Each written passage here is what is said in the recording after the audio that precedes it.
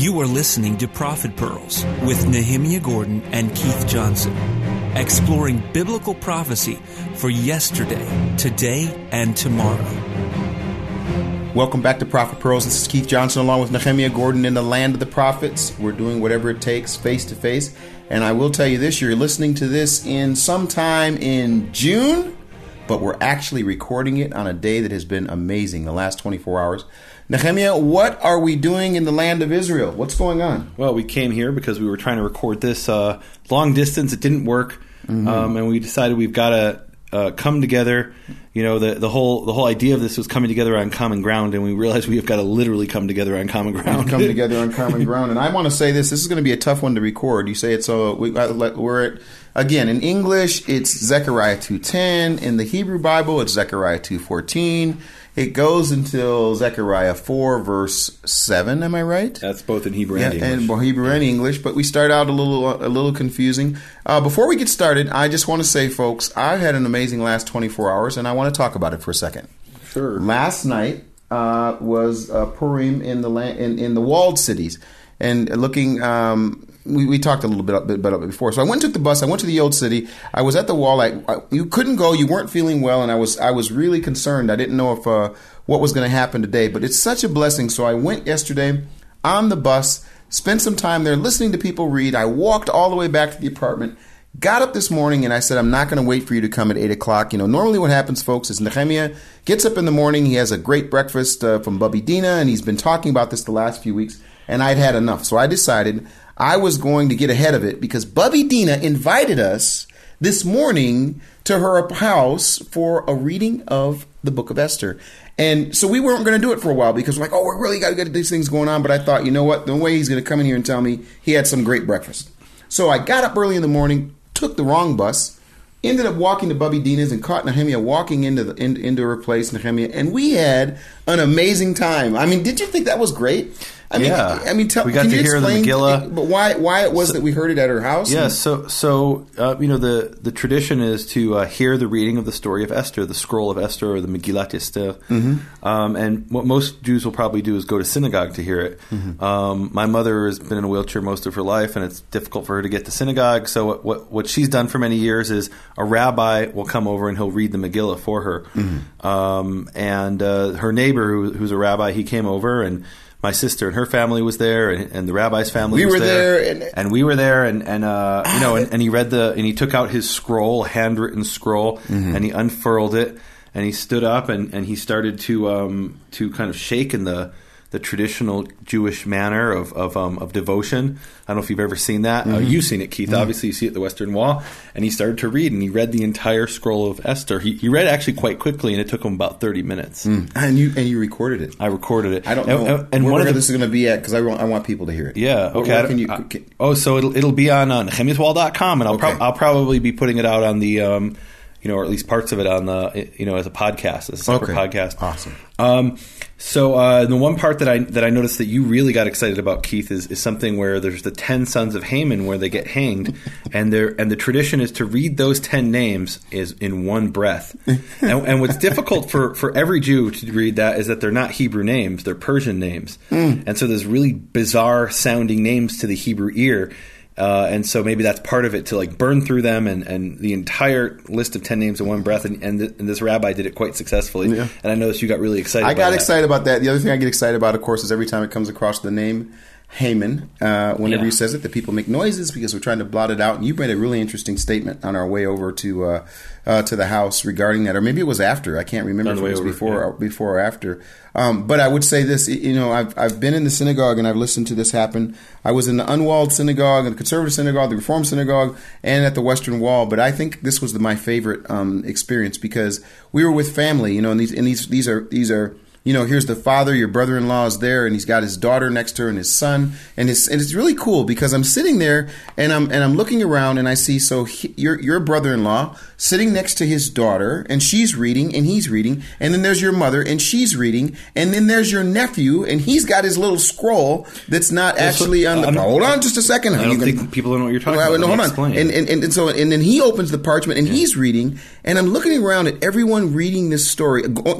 following along as the rabbi is reading. So the rabbi story. reads and everybody follows. Yeah, everyone's following along, but it's just amazing because it's like it was a really beautiful picture, and like I said, we've put up the Purim episode from Time Will Tell, and people have during this weekend are watching it, of course, and it's available. All 10 episodes are available, but this really was just a lot more personal for me to be invited to be there and then to watch this. Now, the thing that really hit me more than anything, I'm just going to tell you this, and we can move on. The thing that struck me more than anything was as the rabbi is there and he's got the scroll and he's reading and he's davening with great passion. He's got the word of God, and on his hip he's got his sword. In other words, he's got a 45 Glock uncapped on his hip as he's reading the scroll, and it brought the reality of Jewish existence in Jerusalem. This man lives how far from your mother?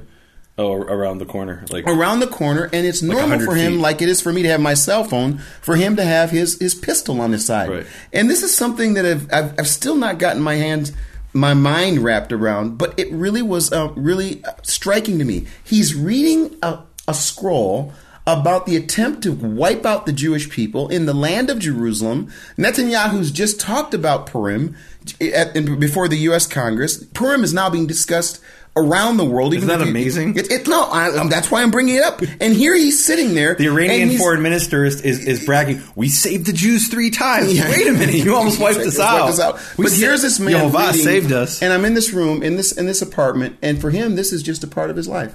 He's got a pistol on his side. Man, wow. And may have to use it. Yep. Wow. Okay, well, we're in Zechariah chapter 2, and I don't know how I'm going to do this. And let me tell you this, after this, today we're going to be recording, and then tonight I get to go back to the house for Shabbat.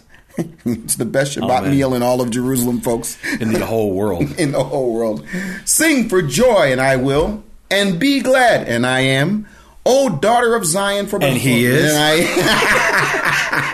Behold, I am coming, and I will dwell in your midst. And what is that about? Is that not amazing? He says, I will dwell in your midst. It brings me back to the Garden of Eden. I'm telling you. Where he dwelled. He was there. He was walking amongst them, and it says that's what's going to happen. So let's talk about this word dwell. I don't think that should be the word of the week, but let's talk about it. The word is v'shachanti, and I will dwell. And the shachan, that is the same root as the word shekinah. Mm-hmm. Shekinah glory. Yeah. Your people say. In Hebrew, we say shechinat kavod, which shechinah literally means dwelling, the dwelling of the presence of God. Often we'll refer to it in Judaism as just the shekhinah. For 13 years, you keep saying my people. Which of my people are you Methodists. Talking about? Oh, the Methodists. The Methodists don't know anything about Shekinah glory. They don't know anything about it, but that Holy Ghost filled. Oh. But no, the Shekinah glory, that's when it comes down. Pentecostal people? Isn't I'm a Pentecostal Methodist. So what does it mean that Yehovah will dwell among us? So first of all, we had before the temple was built, we had the Mishkan, and Mishkan is from the same root as Shekhinah. Mishkan is the place of the Shekhinah. That's literally what it is, the place of the dwelling. When you add a mem at the beginning of certain words, it means place of. Now today we have or after the Mishkan, we had the temple. The temple's been destroyed, and what does this mean? And this is a question for my Jewish brothers and sisters, but also for the other people. He says, behold, kihinini ba, behold, I am coming, and I will dwell in your midst. So where is he? He's not there. And certainly the Jewish understanding is that the Shekinah has left Jerusalem. Right. The Shekinah has left the building. And what he's saying is he's going to come, the Shekinah will come back. And how do we know it's left?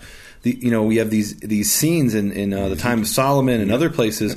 We have in Ezekiel where it's leaving, but specifically we have signs where it's there, and the fire comes down and the cloud fills. We read that in a previous section where the cloud filled and the people couldn't even stand there because the cloud was filled with the temple. Temple was filled with the cloud, and that's a sign that the Shekinah is there. And now, as far as we know, as far as we can tell, the Shekinah is gone.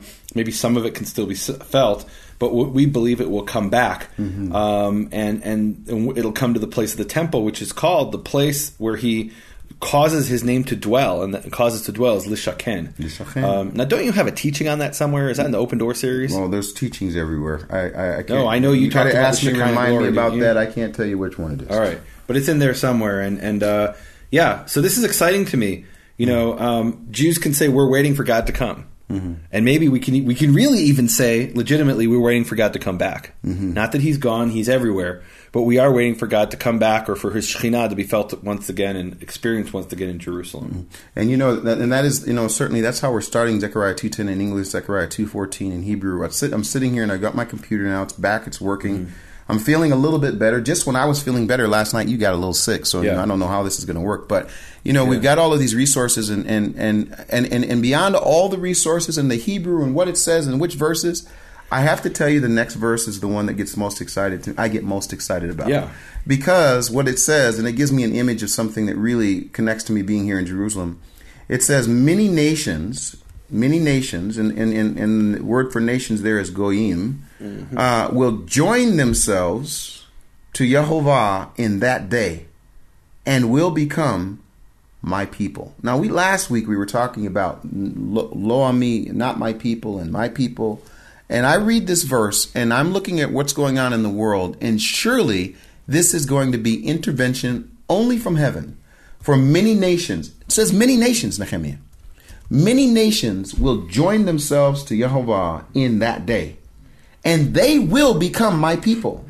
Then, and now we're back to this, I will dwell in your midst, and you will know that Yehovah Tzabaoth, Yehovah of hosts, has sent me to you.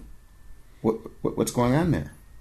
Well, so the way I read it is there's a change of speaker here. In other words, he says, and I will dwell in your midst, and that's a quote from Yehovah, semicolon or comma, close quotation mark, and then Zechariah then says, whichever one of the prophets. I'm ready to get to Isaiah. That's prophets, why. Yeah. Zechariah then says, and you will know that Yehovah of hosts has sent me to you. That's how I read it. I suppose one could read it differently, that some other entity will dwell in the midst.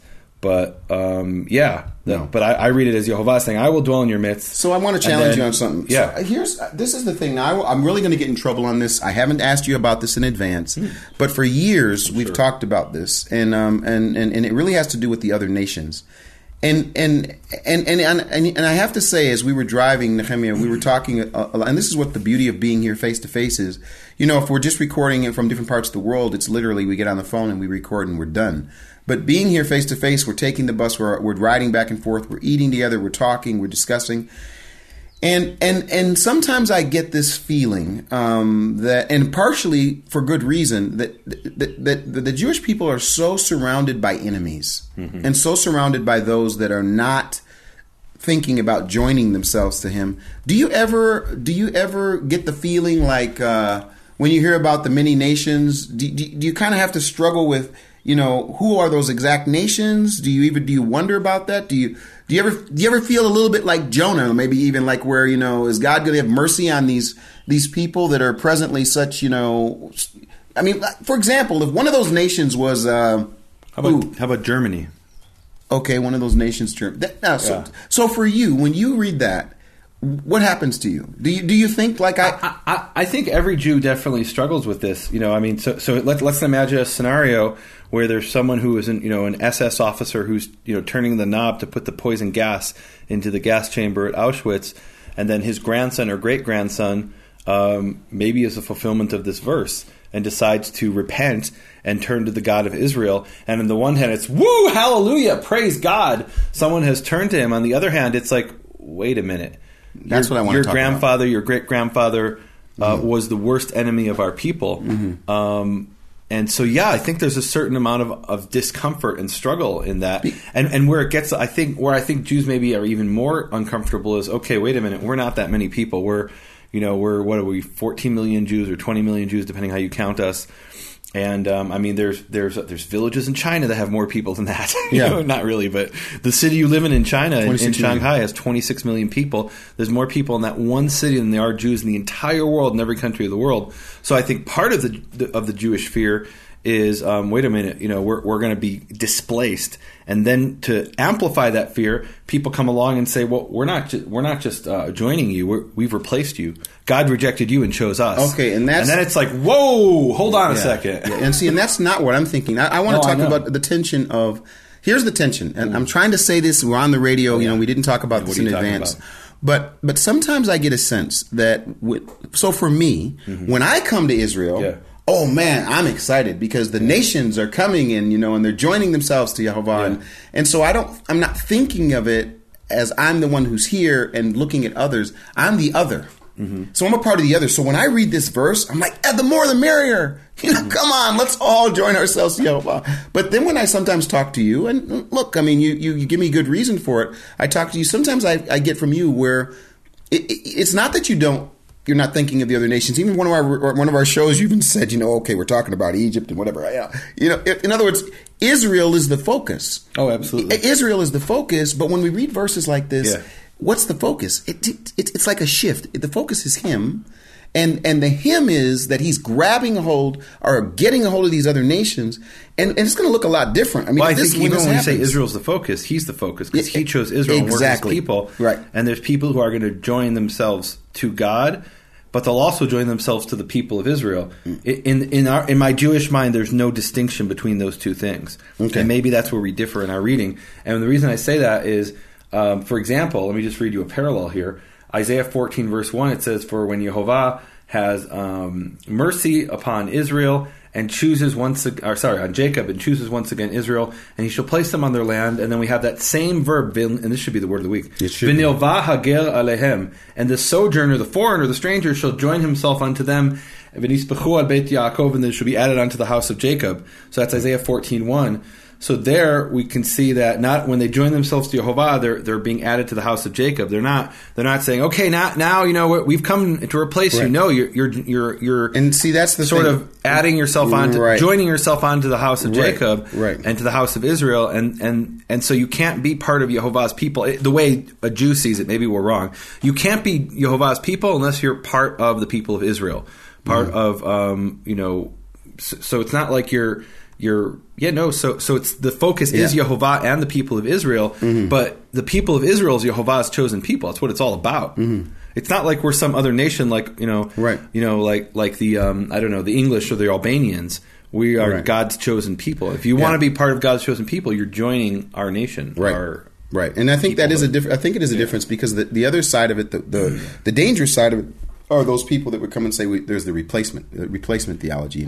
I'm not talking about that. Okay. I'm more talking about this idea that many nations, whatever those nations are, maybe the name of that nation today is just an unfathomable possibility that nation would be one of the nations that would join themselves to Yehovah. But that when that happens, and says in that day, they will become my people, just like you're saying, who are his people. Okay, so I want to talk about that word of the week.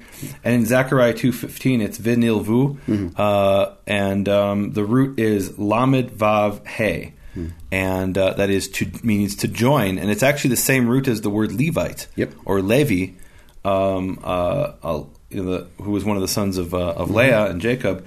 So literally, you could translate it, and they will Levite, and many nations shall Levite to Yehovah. That is, they'll join Yehovah on that day. And then there's an intentional play on words on that in Isaiah 56. But again, we have the same word in Isaiah 14:1, vinilva. In our verse, it's vinilvu. Here, it's in Isaiah 14:1, it's vinilva. And then finally, you have the same thing in Isaiah 56. We've preached on this before. We don't have to go through the whole thing. But it says, again, in Isaiah 56:3, let that descend of the Gentile who joins himself to Yehovah. And there it's Hanilva El Yehovah. Let him, and it goes on to say he shouldn't consider himself separate from the people of Yehovah. Or that Yehovah is separated from the people of Yehovah. And then it says in 56:6, and the sons of the Gentile Hanilvim al Yehovah, who Levite themselves to Yehovah. So we've got 4 times this verb referring to nations who join themselves to Yehovah and join themselves to the people of Israel and are not separated from Israel. So to me, that's a very clear pattern here. There's a very clear message that that Yehovah has this covenant for Israel and has chosen Israel, but that is a hope for the entire world. Exactly. To come to Yehovah through Israel. And it's something, and again, it's hard for me not to keep talking about this. Like I say, you guys are listening to this in early June, and we're actually sitting here in the land of Israel with all the conversations that are going on around the world right now because of this. I think the timing of it is perfect. The timing of Purim, the timing of the fact that Netanyahu went to Congress, the controversy surrounding it, and just asking and talking about Israel. And then we have in Congress some people saying, I'm not going to listen to the speech. I'm not going to hear what he has to say. And the battles between the White House and is this going to affect Israel or whatever? And that's where I set all that side of stuff aside. And I just read verses like this and my heart gets really glad. and my heart gets really excited that Yehovah, in the end, that there will be nations that will join themselves to Yehovah, and they're not going to come with preconditions. They're not going to come and say, well, we're going to join ourselves, but here's the deal. You got to remove this part. You got to do... No, when they join themselves to him, it's going to be about him. And I mean, I don't know. For me, when I look at the present world and then I read this verse, I tend to want to focus on this verse, even though we're in the midst of a world that's really very far from this. In fact, it seems now that the nations are rather joining themselves against God and against his people. So how that shift is going to take place and when it happens, boy, I cannot wait. Amen. Mm-hmm. He will possess Judah and his portion in the Holy Land and will again, and I love this, it says he will again choose Jerusalem. And we're sitting here. And here we are. No, come on. That's pretty cool. And it's funny. Sometimes I just want to shake you. I'll be honest with you. I'll be like, Nehemiah, we're in Jerusalem. Yeah, well, yeah, of course. No, this is a really big deal. We're reading a prophet portion yesterday, today, and tomorrow that says he will choose, excuse my excitement, the city that we're sitting in. Mm-hmm. Does that... I'm excited. I'm extremely excited. I mean, but what does that do to you? Like this, you were boasting. We get on a bus and he's got his little card with his little picture, and then we go to the grocery store and he's got his little card with his picture, and then Bubby Dina says, Nehemiah, we're voting on the 17th, and he's got his little voting card with his picture, and to me, he's like, just like this is what it is, but like that, you're a Jerusalemite. I'm a Jerusalemite, but I don't take that for granted. No, I know, not for granted. I definitely appreciate that. That to me is no question that that's a fulfillment of biblical prophecy. Yeah, we're reading about this prophecy.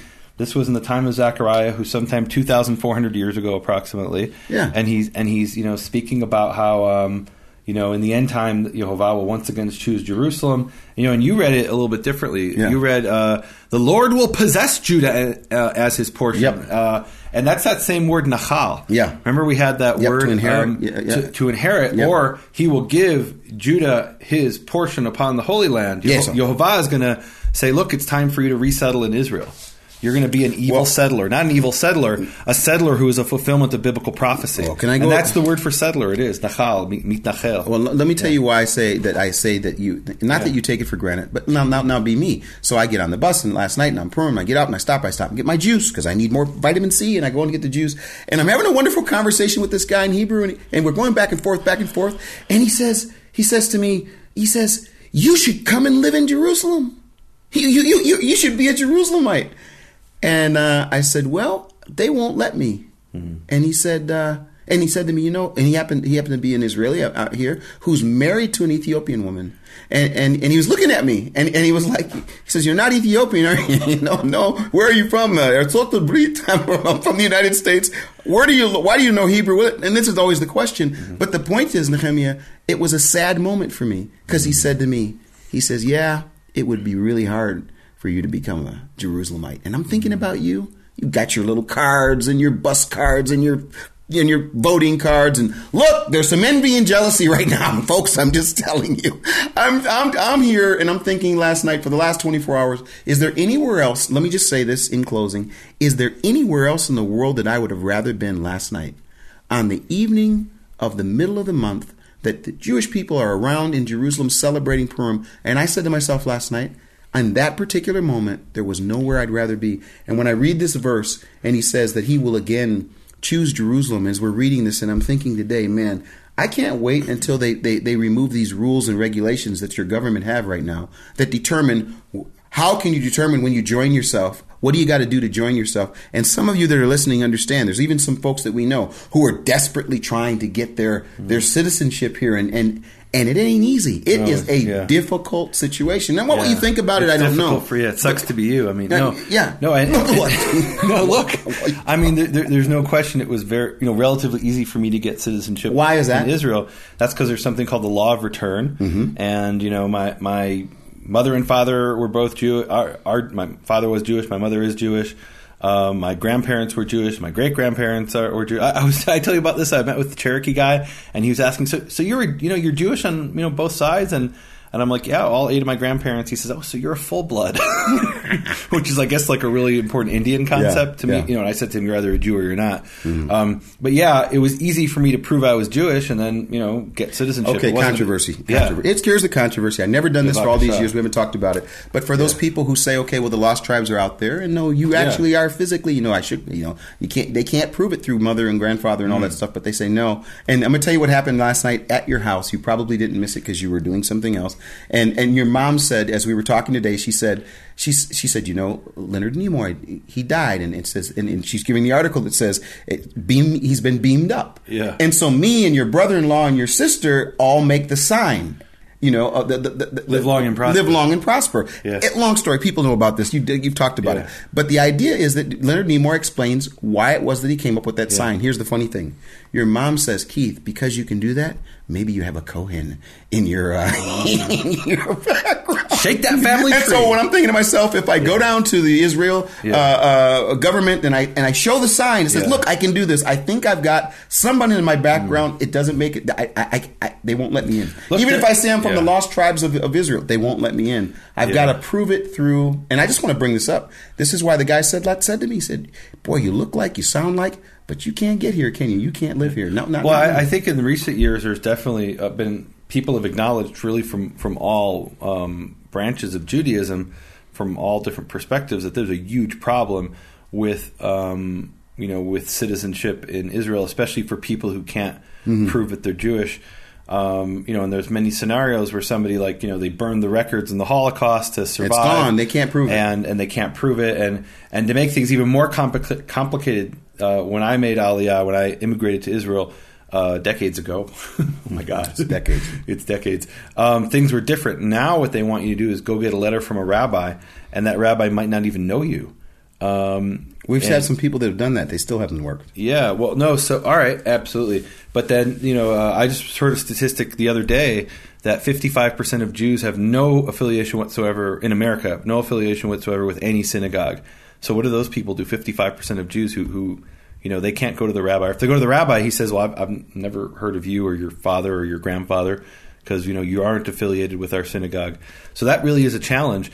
And then where it gets extremely complicated is when people do jump through the hoops and convert to Judaism, then the state of Israel says, well, wait a minute. Who did you convert with? Well, who was the rabbi? And it gets really complicated to the point where there was actually an Orthodox rabbi from Chicago a number of years back. He'd been an Orthodox rabbi for like 10 or 20 years, but he had converted to Judaism, and they didn't let him make Aliyah, which to me is like,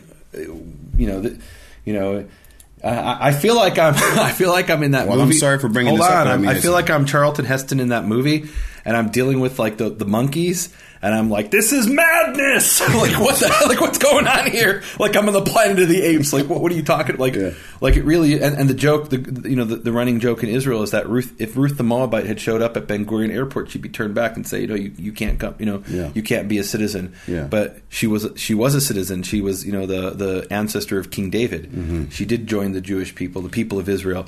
So there's definitely a modern day issue, and there's a biblical issue. And the modern day issue is that you've got two things here. You've got a political status, and you've got this, religious faith. Well, I can't wait. I can't wait until he settles the whole thing and sets his Messiah up, and it's not going to be about that. I've joined myself to him, and that'll be it. Can't wait till I select which part of the country I'm going to live in. That's another discussion. Do we have to get to that stuff? Anyway, Zechariah that's chapter Ezekiel 44 or something. Yeah, absolutely. I think that's one of our sections. No, is it really seriously? Maybe we did it already. No, are you kidding me? I don't think we did. No, I know we didn't. No, so I'd have been shouting. So Zechariah. Now, when we get to Zechariah 3:1, tell me if I'm right or wrong here. Now we line up. I believe so. Zechariah 3:1 and Zechariah 3:1 in the English. So now we're together. Then this is really wow. I'm going to let you just talk about this verse, Nehemiah. Mm-hmm. Then he showed me Yehoshua, the high priest, standing before the angel of Yehovah. And then it says, and please correct me if I'm wrong, because I didn't want to make an argument the other day. You were talking about there were no names of any angels except for two that we know of. And I'll be honest with you, Nehemiah. I was thinking about another being. And wondering if he had a name, and I want to do this because this is kind of cool. And it says, I'm sorry, let me get to the verse again. I skipped ahead. Here it goes. Then he showed me Joshua the high priest standing before the angel of Yehovah, and then it says, Hasatan, standing at his right hand to accuse him. Does it say that in Hebrew? I'm looking here. It says, and Hasatan was standing. So it says lisitno, which I want this to be the word of the week, in fact. This is the word of the week? Yes. We had nevu. Okay. Well, we did nevu before. I let you do it, but we actually did that before. Okay. Yeah. Did we really? Yeah, we did. It's worthwhile doing it again. Yeah. Lisitno is literally, you could translate to Satan him. And then, then the question becomes, what is the meaning of the word Satan or Satan? And the word Satan means to be an enemy. Okay, but to act as an adversary. Give us the Hebrew. All right, every word in biblical Hebrew has a 3-letter root, and here it is sin tet nun. Sin tet nun is Satan, and so it says v'hasatan omed al yamino lisitno. Yeah. So Satan lisitno, Satan to be an adversary to him. Now, here's what's interesting. I want people to know this. So I'm looking at my English version, and it's got capitalized as if it's a... What's capitalized? Satan. It's capitalized. Satan. Absolutely in English.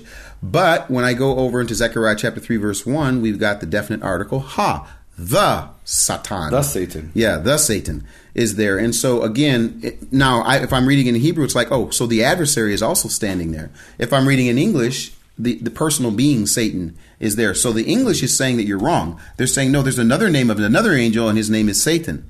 In Hebrew, it certainly doesn't say that you're wrong. Well, so in Hebrew, the point is that Satan is his title. Exactly. That's his job. That's his job. So just some statistics. The word Satan appears in the Tanakh in the Old Testament in Hebrew. Some form of that word appears 35 times. That sometimes is a noun, sometimes is a verb. To Satan, like in this verse. Yep. In the King James Bible of the Old Testament, it appears, I think it's 19 times, but let me pull up that statistic real quick. Let me do my little search here in the Bible. Yep. Yeah, Satan. So we've got Satan in the King James is 55 times, but then some of those are in the in the New Testament. In the New Testament, it's 36. So that I'm bad at math. That's 19. That's what I said. Yep. So it's 19 times in the English of the Old Testament of King James, but in the Hebrew Tanakh, it's 35 times in the same books in the same place. Why is that? For example, in this verse that we're reading in the King James, which is Zechariah 3:1. Yes. So let me read you the King James. It says, and he showed me Joshua the high priest standing before the angel of the Lord, and Satan standing at his right hand to resist him. And to resist him is in Hebrew lisitno, to Satan him, to be an enemy to him. And yours has to accuse him, which isn't entirely wrong, because an enemy will accuse you. And there's one passage where you might be able to make a strong case for the word meaning accuser or accusation. Yep. And that is in Ezra chapter 4, verse 6. Let me read you the King James. The King James says, and in the reign of Ahasuerus, which is significant because it's Achashverosh, it's the same name as in the scroll of Esther. In the reign of Achashverosh, in the beginning of his reign, wrote they unto him an accusation against the inhabitants of Judah and Jerusalem. And the word for accusation is sitna. Sitna is a letter of accusation or a letter of enmity, meaning this is what your enemies send against you. So now in later rabbinical Judaism, Satan is referred to as kategor, which is actually the prosecutor. It's actually a term from, if we put it in modern law and order terms, it would be the assistant district attorney. That's actually the title of Satan in rabbinical literature, the assistant district attorney, the kategor, the prosecutor. So... So who is this Satan, and what does it mean for him to be an adversary? Exactly. When I read this, again, the first thing I went to was just the idea of people getting a chance to know what the word Satan was, and again, it's English and seeing it capitalized, but he's actually doing something, and actually in terms of what his title is and what he's doing match. He's standing and he's the enemy. He's the enemy, and he's making an accusation. But then this is where. For me, in 3:2... Well, he might not be making an accusation. My reading of this is in fact that he's not making an accusation, that he's actually coming to hurt and attack. Meaning, I think Satan is about to harm Joshua the high priest and probably Israel as a whole. And the reason I say that is, first of all, just from the context. But secondly, the first time the word Satan appears is in Numbers 22. Actually, there's a well called Sitna, enmity, which is in Genesis 26:21. But then we have in Numbers 22:22. It says, "And the anger of the anger of God burned, for he was going." Balaam was going, and the Malach Yehovah, the angel of Yehovah, stood in the way lisatanlo, as a Satan against him or to him, and he was riding on his ass, and his two young men were with him. So we've got here the first time the word Satan appears, and it's an angel of Yehovah who's coming as a Satan. And what is he doing? He's got his sword drawn, and he's going to kill him. He's there to kill, to kill, or at least to frighten the donkey. But he appears to be coming with his sword drawn to kill Balaam. So I think he's going to do the same thing to Joshua. That's as a Satan against him. It's the same word, lisitno, lisatanlo. And that makes sense. That makes sense in the context if we read the next verse. And Yehovah said to the Satan, "Yig'al Yehovah b'cha Satan." Yehovah rebuke you, O Satan. And it says, Yehovah rebuke you, he who has chosen Jerusalem. Is this not an ud mutzal me'esh, a brand plucked from the fire? And I love that image. Wow. Ud is this word that refers to the needles of the Spanish broom tree, which grows all over Israel. And what they do is they take those needles and they dry them out, and then they use them as kindling. So you make a spark, and eventually, if you do it really well, and you went to the Boy Scouts, the spark catches on the Spanish broom needles, and you blow on it, and then once that fire starts, boom, they burn up really quickly. And Yehovah is saying that Jerusalem is an oud, a Spanish broom needle plucked out of the fire. It's not brand as like what you brand an animal with. It's the needle of the Spanish broom tree. I don't know why it's called Spanish when it grows in Israel and all over the Mediterranean, but so it's this needle grabbed from the fire, right? Milliseconds before it's burned up. And I think it's clear that Satan is about to burn up Israel, or burn up Joshua the high priest, and Yehovah grabs him from the fire and rebukes Satan and says, "No, you mustn't do that. I'm going to grab this from the fire." Wow. Oh, I love that. I'll just be honest with you. Those two verses, just when you read there's so much here. We can spend the whole time on these two verses. There's a lot, yeah. Can we talk about Joshua the high priest? Yes, let's do it. So what's his name in Hebrew? It's Yehoshua HaKohen HaGadol. And Yehoshua, he's the high priest at the time of Zerubbabel. Zerubbabel is the governor, and Joshua is the high priest, Yehoshua. And interestingly, in Haggai chapter 2, verse 23, people go look that up. It's interesting. It talks about Zerubbabel as being God's signet ring. So, he's the governor, and maybe most people couldn't even spell his name, but he's actually a really important figure in the Tanakh. So we have this figure. His name is Yehoshua ben Yehotzadak, or Yeshua the son of Yehotzadak. That his name appears 6 times, but then 4 times we have the same man called, instead of Yehoshua ben Yehotzadak, he's called Yeshua ben Yotzadak. So we have in his name and his father's name Yeho, and then 6 times, but 4 times his name and his father's name is just the H drops, and Yehoshua becomes Yeshua, and Yehotzadak becomes Yotzadak. Why is that? That had to do with certain shifts in pronunciation in Second Temple times. Do you have a 1611 version, the King James version? On your computer? Don't, but I can pull it up on the internet. While you're doing that, I think this is really interesting. And this is for people who don't... listen, I addressed this in my book, His Hallowed Name Revealed Again. In the back, I have a bonus chapter, and it was really funny. Some people actually go to the bonus chapter first before they read the rest of the book. And actually, it's been a blessing. I had some conservative people that went to the last chapter first to decide whether they would read the first one. And the title is, What About the Name Jesus? And the reason that it's such an important chapter... and actually, we talked about this in depth, Nehemiah, when I was doing this book. There were some sections that didn't make it in that I think now need to be separate book on their own.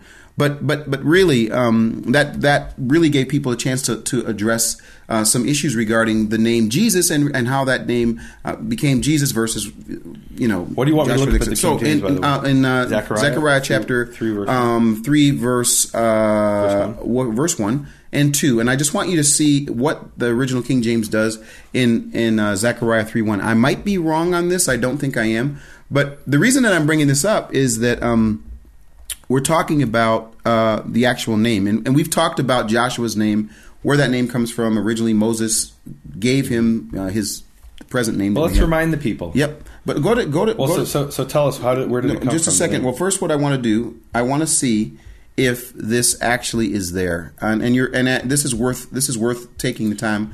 I love when we go. So here we've got the original page, or not the original. It's a scanned photo of the page, and it's Zechariah 3:1. Zechariah 3:1, and I love at the top of the page it says a wall of fire on the left and the right hand side. It says Satan rebuked. Yes, it says under the type of Joshua, the restoration of the church.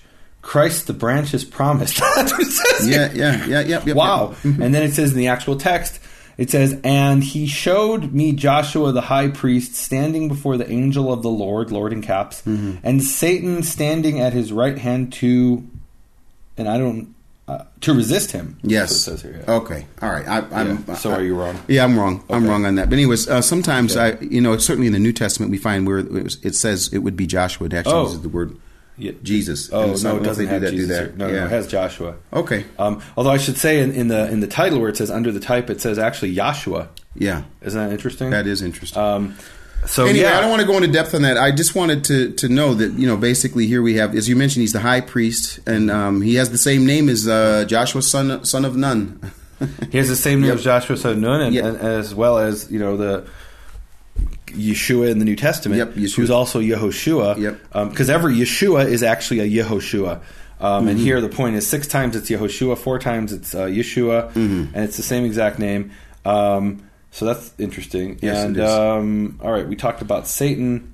We talked about this. Yes. No, Joshua had filthy garments. Wait, I'm not ready to get to that. Oh, you don't want to get to that yet? So God rebukes Satan, and that's really interesting. This reminds me of this parallel passage that we have.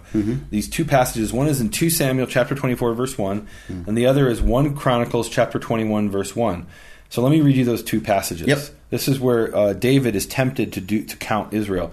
So 2 Samuel 24:1 says, and the wrath of Yehovah was once again burned against Israel, and he incited David against them, saying, "Go count Israel and Judah." Okay, so Yehovah is angry, and he, presumably Yehovah, incites David to count Israel. 1 Chronicles 21:1, and Satan stood against Israel, and he incited David to count Israel. So wait a minute, who incited David to count Israel? And what we can see here when we read these 2 passages is when the anger of Yehovah is incited against somebody, he sometimes will send Satan against that person. And so maybe Satan is the one who actually incited Israel, but it was because the anger of Yehovah was being put into action through Satan. And that's really important because I think in some traditions, Satan is understood as an enemy of Yehovah. It's almost like there's a good God and an evil God, and they have this conflict. But in Tanakh, Satan is simply an angel, or maybe even a type of angel, that carries out the wrath of Yehovah. And we actually saw that in Numbers 22:22, where Yehovah was angry with Balaam, and the angel of Yehovah came as a Satan against him. It's exactly what we saw. Now, I want to share something that happened. I don't know if you remember this, but we had a friend who we had shared this information with, and I guess he shared it with his son, and his son had misunderstood what his father said and thought that we were saying that Yehovah is Satan. Now, that's not what we're saying, is it? Just to be clear. No. Not at all. No. Right, we're not saying Yehovah is Satan. Heaven forbid. In fact, Satan is simply Yehovah's angel. And when the wrath of Yehovah is put into action, that is when Satan goes out and causes trouble, one of the times anyway. And the misunderstanding even made it into a book. It actually made it into a book. So there's a book out there that you can read, and I don't even know what it's called, don't care, that relates this information, and it's just not even what we said at all. And then look, and so it says here, and the anger of Yehovah, we read that, that's Numbers 22:22. So I want to look at one more verse, which is Psalm 78:38. And it says, but he being merciful forgave their iniquity and destroyed them not. Yea, many a time turned he his anger away and did not stir up all his wrath. And what it says in Hebrew is, v'hilba lahashiva po, he many times turned back his wrath. So what that means, reading all these verses together, is Satan's like this pit bull, and Yehovah's wrath was sent out, and he says, "Go get him, sick him, Satan." That's the image I'm getting. I don't know if I'm right. And Yehovah says at the last minute, "No, whoa, sit, calm down, Satan. I'm going to deal with this a different way. I'm going to have mercy." He turns back his wrath, and I think that's what's happening here. He's plucking him from the fire. at the last second. The Ud Mutzal Me'esh. I love that image. That to me is so amazing. The brand plucked from the fire, the Spanish broom needle plucked seconds before it's burned up. Mm-hmm. Go ahead, verse 3. Now 3 says, and he was clothed with filthy garments and standing before the angel. And he spoke and he said, those who were standing before him saying, now who's speaking? Jehovah speaking. And said to those who were standing before him, remove the garments, the filthy garments from him. Again he said to him, see, in the garments actually representing something else here, see, I have taken away your iniquity and will clothe you. And this is a really interesting word. In English it says with festal robes. Festal robes. Festal robes, yeah. So it's machalatzot, which simply means beautiful garment. Yeah. And I think in the King James verse it says a change of raiment. Yeah. Okay. So anyways, he gets these different clothes, and he said, let them put a clean turban on his head. So they put a clean turban on his head and clothed him with garments, while angel of Yehovah was standing by, overlooking the change of clothes. In other words, it's he's going from these filthy garments, and he's there looking and saying, here, this is what happened. But then this verse 6 comes, and in English it says that he admonished Joshua. Literally says he testified. He testified? And then here's the question. So according to some language scholars, they claim that whenever... So we have this word liha'id, and here it's vaya'ad. It's a form of it. And he testified, but it's then be. When you testify be someone, you're testifying against them. When you testify le someone, you're testifying for them. So based on the preposition, you know whether they're testifying for someone against them. Here, apparently, according to the common explanation, there's be Yehoshua. Well, here. Vayad malach Yehovah bi Yehoshua. Okay. So that's against Joshua. Okay. It's not so clear that that's correct, but that's what they claim. Okay. Meaning we don't have enough examples to really say that definitively, but this is what people have argued, that whenever you have Ha'id Be, it's against, and Ha'id Le is to testify for. I'm not sure that's correct. Okay. That's making an awful lot out of a little preposition that we don't have enough examples Sometimes of. those prepositions are important. No, prepositions are always important. Exactly. But I don't know that you can read so much when we don't have enough examples of this language pattern. That's my point. Okay. Can you read 7?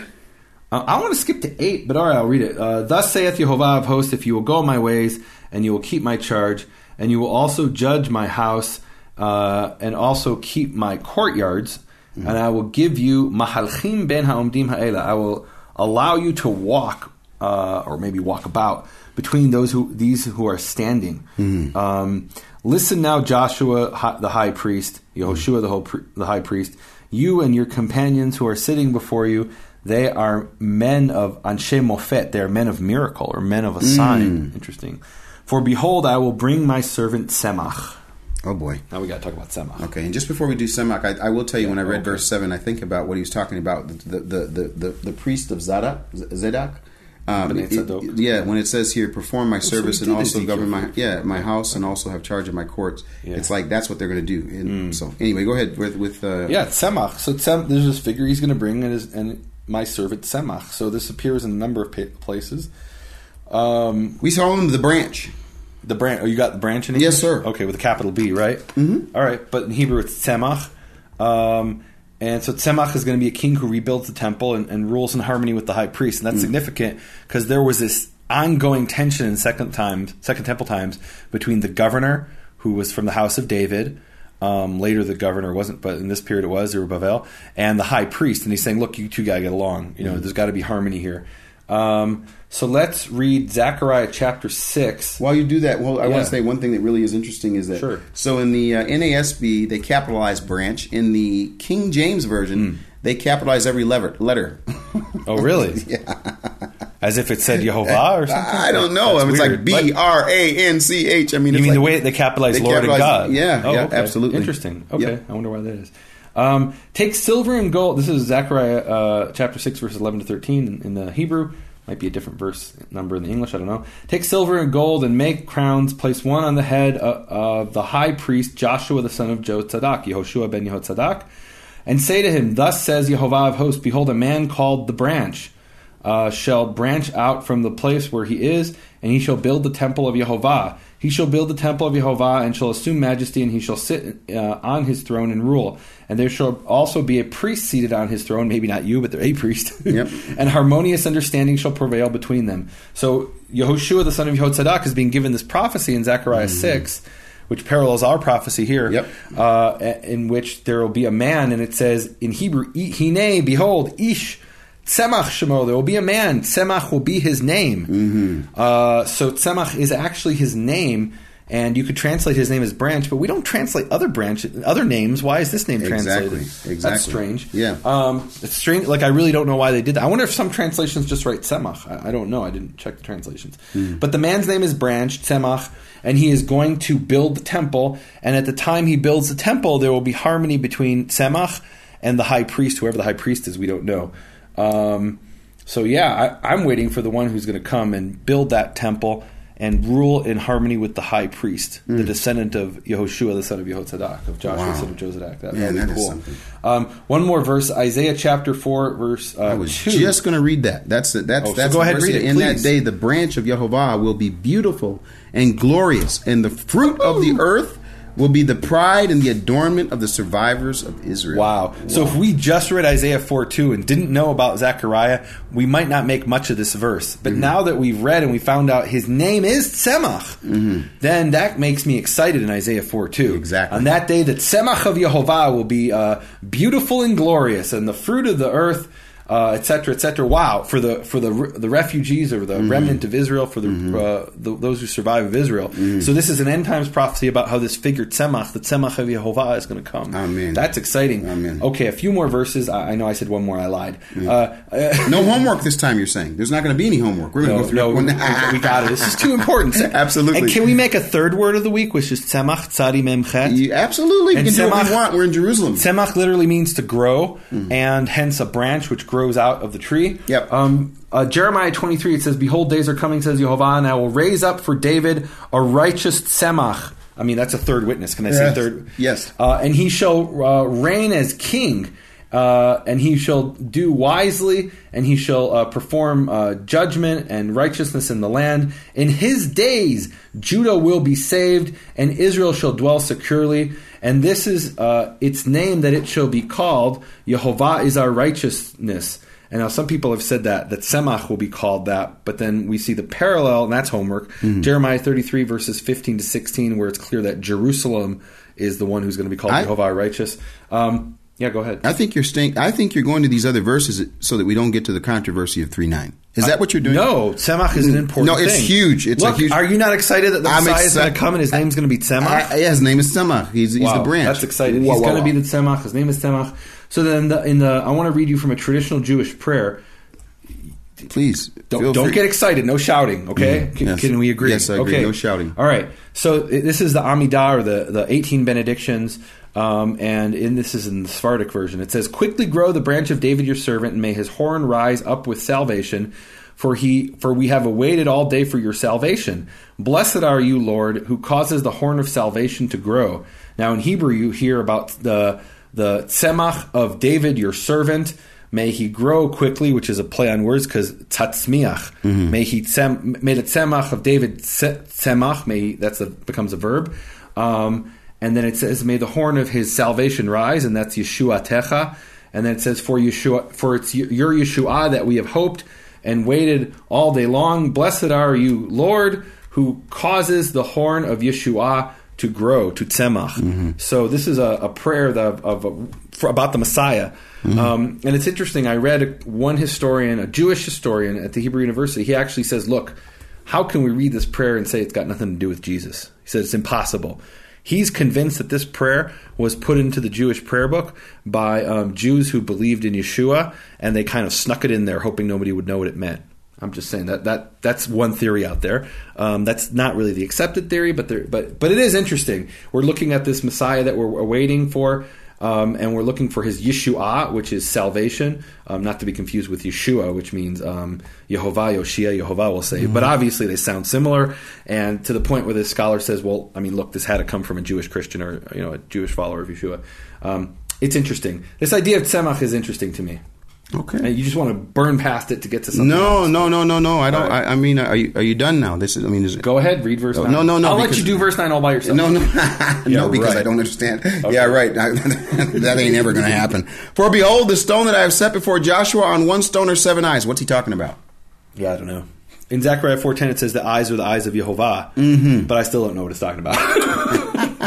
But there's going to be an inscription on it, declares Yehovah of hosts, and I will remove the iniquity of that land. And one day, now, if you know what that secret inscription is, then you could. I'm not trying to be funny, but you could write a book, and I've you got, could write a I've new got book. the answer. And you've got, and every time I'm talking The about some secret big information. thing, I say to you, and I'll say, what are you going to do about that? He says, it'll be in the book, and you got like 5 or 6 things. So Maybe it's already in the book. I don't even remember. So okay. So I want to take a break for a second, and and the reason I bring about this about the book, and inscriptions.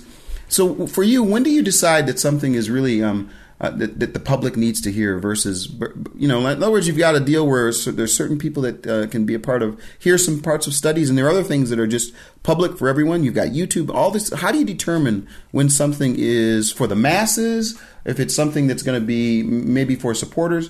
How do you determine that ahead of time? Yeah, I don't know that it's determined ahead of time. What I'm doing with the support team studies is I'm simply, setting up the microphone and I call it the raw stream of Torah consciousness, which is really what it is. It's just me talking in front of the microphone. Well, I'm asking you a controversial question. Yeah, for 30 minutes, for an hour, and whatever I'm led to share is what I share. So it's not like I'm saying, oh, this is, for the, this group and nobody. And it's interesting. I've had people write to me and say, well, why aren't you sharing this with me? You should share this with everybody. Why is this only for your support team? And I'm like, look, I'm sharing this with, people who have supported my ministry. And, you don't need to support my ministry to get this information. Everything I'm sharing is out there. You could go through every one of my studies and there's nothing original in anything I've taught, at least I hope not. In other words, maybe I've pulled the things together and their combination is original. But, all the I'm basing this on sources, and all the sources are out there. Okay. So, but the reason I'm trying to get is because you do have things like the one that you just did a little while ago, and I'm sure there'll be others in between by the time we listen to this. But those are an opportunity for people to, would you say, go a little further or go a little? In other words, absolutely. So in the support team studies, like this raw stream of Torah consciousness, it tends to be, it's more of an advanced topic. And so for somebody starting out, maybe they wouldn't even get that much out of it. Once you already have that foundation, then you can kind of go deeper with the support team studies. But as I said, everything in the support team studies is based on ancient sources, and and maybe you can't read Hebrew, so you can't access those ancient sources, or you don't know where to find them in manuscripts or something like that. But all the information's out there. This is I'm unless I say something which is my opinion, and then I tell people it's my opinion. But everything else is based on ancient sources. Wow. But anything else about the ministry? I mean, do you want? Yeah, so Makor Hebrew Foundation. My website's nehemiaswall.com, and come over and sign up for the free newsletter. And if you find that the information is helpful, you can become a supporter of the ministry and be part of the support team and get access to these studies. And look, on the one hand, it's raw stream of Torah consciousness. On the other hand, any one of those studies, it might be 30 minutes, but it could have taken me, 20 years of research that goes into that, which I'm sharing with the people. Okay, awesome. Last night I did, when I went for a walk last night in Nehemiah, I went over to Nehemiah's wall, the real wall. The broad wall that's there, and I was looking up, and I was in the old city of Jerusalem. In the old city of Jerusalem, and it has the dates there, and like, wow. Anyway, I've been challenging him to get a real picture of that, and I'm sure you've already shared it at some point. But anyway, with BFAinternational.com, we're at a really interesting dispensation right now. As you're listening to this, this is the third week of the summer, and we're actually putting forth a series of biblical Hebrew for beginners, a course, an audio course. This is week 3 right now, and it is for the people in the Premium Content Library, primarily so that we can have a control group of people that are actually going through these biblical courses and then giving us input. It's funny, Nehemiah, I've actually, when I was at seminary, I went through Hebrew, and as I mentioned before, that was really so that you could learn a word, and then you and I went through a study that and it still is in the Hall of Fame for me. It's an advanced course. I really think it is an advanced course, but it was a real chance to interact. And then I actually took, and you reminded me of this yesterday, and this is kind of separate, but I actually took a course with Yoel Halevi, who has Hebrew. I think it's called Hebrew in Israel, and what I was doing with him was dealing with a little bit of the modern Hebrew. Then I went to Hebrew University and did an intense course with that, and in all of He's it, sticking his chest out as he speaks. No, I'm not. Actually, I'm actually taking a different approach. What I realized and why I decided to do this course is that I'm in my own process of learning. And I like my approach in learning, and really what it is I really don't know so much, but I love to get this information and get it into my own heart, and that's really what I want to do for this course. So if you're interested in learning a little biblical Hebrew from a basic level, this is the time to do it throughout this summer, and then this course is going to be created so that we can then share it with the masses. But we really first need input. So it's a biblical Hebrew course. It's under the Spirit of Scripture Bites.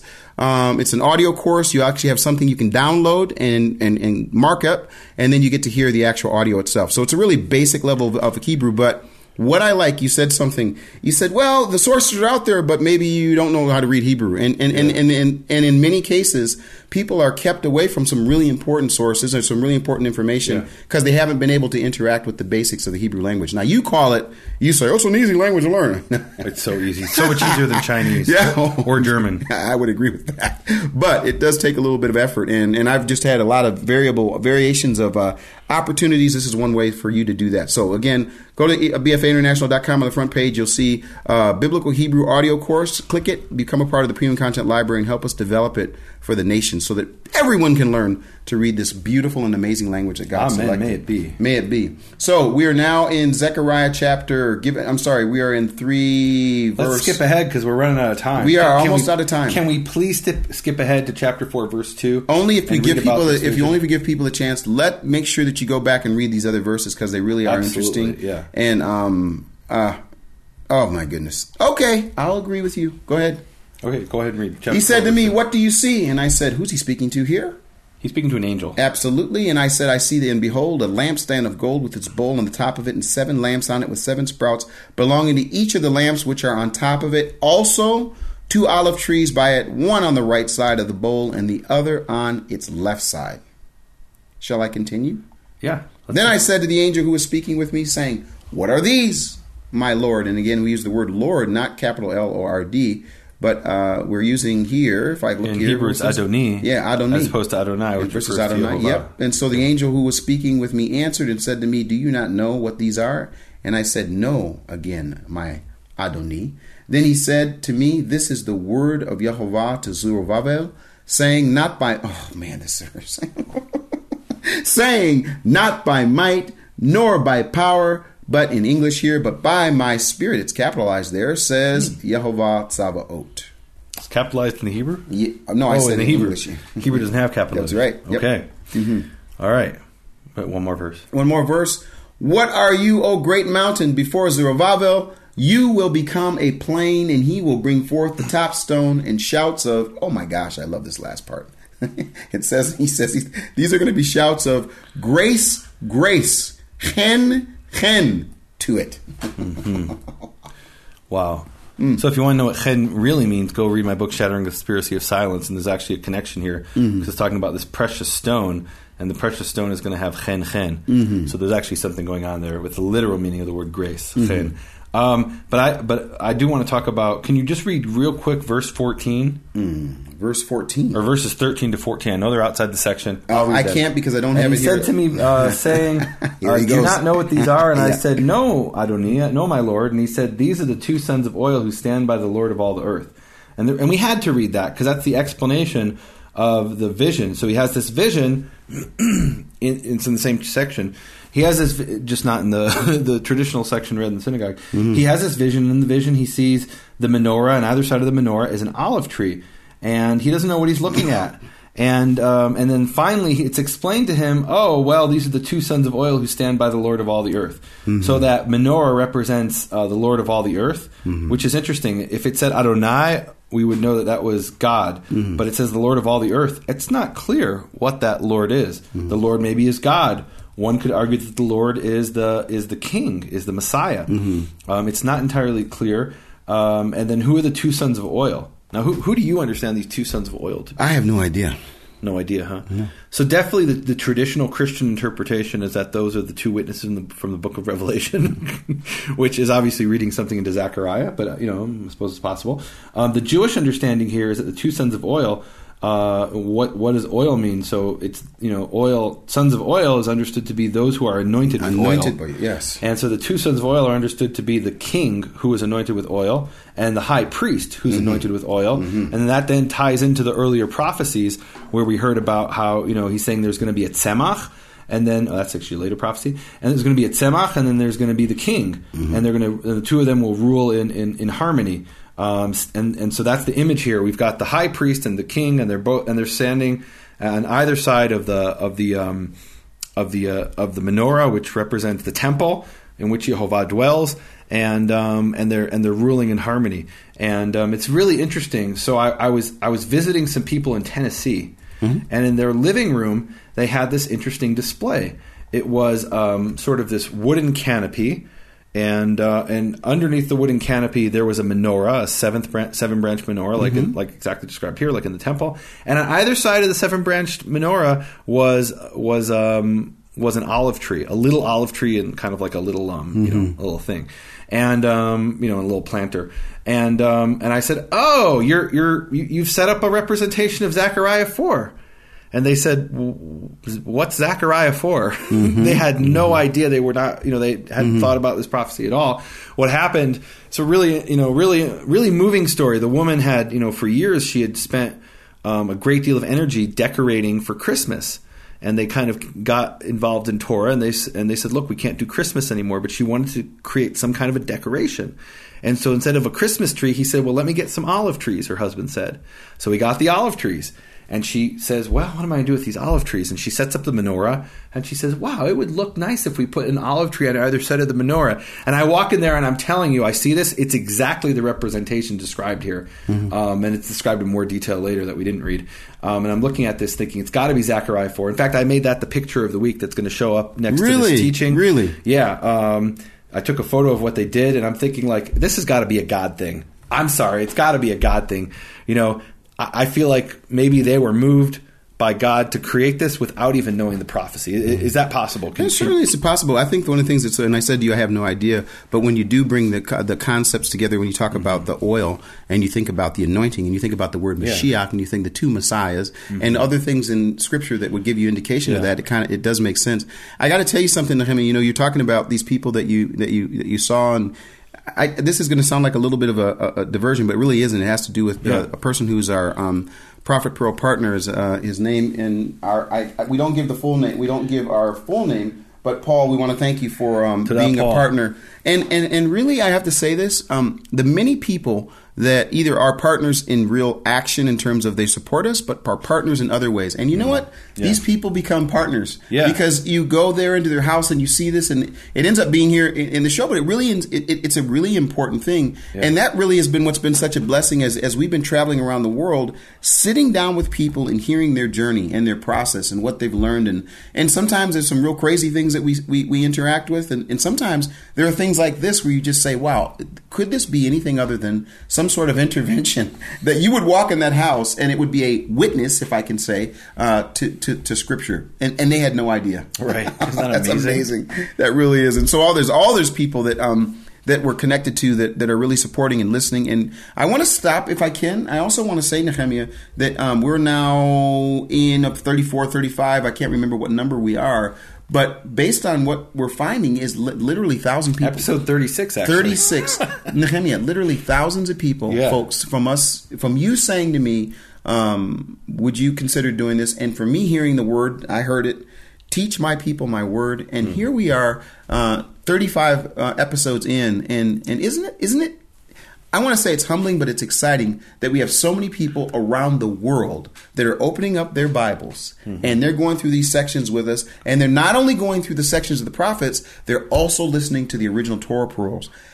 Literally, I think if you sit down and listen to everything just on a week's basis, there's about 3 hours worth of Bible study. At least every 3 hours every week. At least. Amazing. Wow. So you're the prayer guy. I don't know if you have anything else you want to say. No, wow, I think we said it. Okay, awesome. Yehovah Avinu Shebashamayim, Yehovah our Father in heaven, I thank you, Yehovah, for turning back your anger and rebuking Satan, who's come to attack us. And Yehovah, I ask that you do that in our situation, and you individually for everybody, and collectively for us as a people coming before you, Yehovah. Yehovah, I ask you, I thank you, Yehovah. I thank you for pulling me out of the fire. I was the Ud Mutzal Me'esh. I was that brand, seconds away from being burned up in the fire and in my own life, and you pulled me out of that fire, and I want to acknowledge that every day for the rest of my life, of how you pulled me out of that fire, Yehovah. That fire that would have burned me up for the rest of my life, Yehovah, and would have been the end of my ministry. And I'm so thankful to you, Father, for rebuking Satan and pulling me out of the fire, Yehovah. And Yehovah, I ask you to send your tzemach, to send your branch, Yehovah, the branch of your salvation. Yehovah, this prayer I grew up saying and never really thought about, Yehovah. I didn't know what the prophecy was in Jeremiah and Isaiah and Zechariah. We didn't read those sections. And Yehovah, but I grew up saying this prayer in the Amidah, in the 15th benediction. And I want to offer this prayer to you, Yehovah, with your name. This prayer is offered throughout the world millions of times a day to Adonai. I want to offer this to you, Yehovah, in your name. Et tzemach David avdecha mehera tatzmiach, v'karno tarum bishuatecha, ki lishuatcha kivinu, v'tzipinu kol hayom. Baruch ata Yehovah, matzmiach keren Yeshua. Amen. Amen. Thank you for listening to Prophet Pearls with Nehemiah Gordon and Keith Johnson. For more information, please visit nehemiahswall.com and bfainternational.com.